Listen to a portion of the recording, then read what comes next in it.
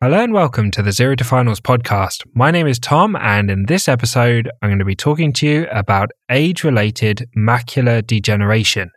And you can find written notes on this topic at zerotofinals.com/AMD or in the ophthalmology section of the second edition of the Zero to Finals Medicine book. And you can find flashcards and questions to train your knowledge and help you remember the information for longer at members.zerotofinals.com. So let's get straight into it. Age-related macular degeneration, or AMD, is a progressive condition affecting the macula in the eye. It's the most common cause of blindness in the UK. It's often unilateral, but it may be bilateral. There are two types. Wet age-related macular degeneration, which is also called neovascular AMD, accounts for about 10% of cases, and dry AMD, also called non-neovascular, accounts for about 90% of cases. The macula is found in the center of the retina at the back of the eye. It generates high-definition color vision in the central visual field. The macula has 4 layers. The choroid layer at the base contains the blood vessels that supply the macula, Bruch's membrane, the retinal pigment epithelium, and the photoreceptors towards the surface. Drusen are an important finding in age-related macular degeneration. Drusen are yellowish deposits of proteins and lipids between the retinal pigment epithelium and Bruch's membrane. A few small drusen can be normal in older patients. Frequent and larger drusen can be an early sign of macular degeneration. Other features that are common to wet and dry age-related macular degeneration are atrophy of the retinal pigment epithelium layer and degeneration of the photoreceptors. In wet AMD, new vessels grow from the choroid layer into the retina, and this is called neovascularization. These vessels can leak fluid or blood, causing edema and vision loss. The development of new vessels is stimulated by vascular endothelial growth factor, or VEGF, which is the target of medications that are used to treat wet AMD. Let's talk about the risk factors.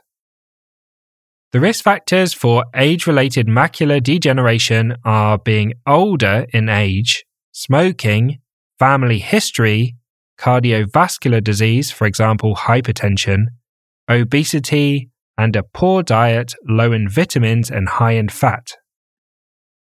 Next, let's talk about the presentation. The visual changes associated with age-related macular degeneration tend to be unilateral, affecting only one eye, with a gradual loss of the central vision, reduced visual acuity, and crooked or wavy appearance to straight lines, and this is called metamorphopsia. Patients often present with a gradually worsening ability to read small text. Wet AMD presents more acutely or more rapidly than dry AMD. Vision loss can develop within days and progress to complete blindness within 2 to 3 years. Wet AMD often progresses to bilateral disease. A Tom tip for you: glaucoma is associated with peripheral vision loss and halos around lights. Age-related macular degeneration is associated with central vision loss and a wavy appearance to straight lines. Cataracts causes a generalized reduction in visual acuity and starbursts around lights. These key features can help you tell them apart in exams. Next, let's talk about examination. The key findings of macular degeneration on examination are reduced visual acuity when using a Snellen chart, a scotoma, which is an enlarged central area of vision loss. The Amsler grid test can be used to assess for the distortion of straight lines, which is seen in macular degeneration. and drusen may be seen on fundoscopy examination. Slit lamp examination gives a detailed view of the retina and the macula.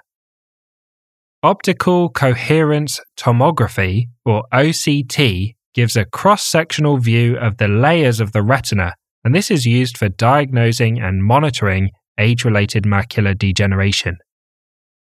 Fluorescein angiography involves giving a fluorescein contrast and photographing the retina to assess the blood supply, and this shows edema and neovascularization in wet AMD.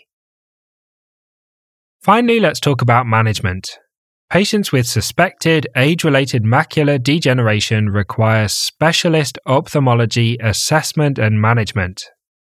There's no specific treatment for dry AMD. Management involves monitoring and reducing the risk of progression by avoiding smoking, controlling the blood pressure, and there's some evidence that vitamin supplementation can slow the progression. Anti-VEGF medications are used to treat wet AMD, but not dry AMD. Vascular endothelial growth factor, or VEGF, stimulates the development of new blood vessels in the retina. Anti-VEGF medications, for example ranibizumab, aflibercept, and bevacizumab, block VEGF and slow the development of new vessels. These medications are injected directly into the vitreous chamber of the eye, and this is called intravitreal injections, usually around once a month depending on the protocol. So thanks for listening to this episode on age-related macular degeneration. As always, a big thank you to Harry Watchman for perfectly editing the podcast, and I hope you join us for the next episode where we'll talk about diabetic retinopathy.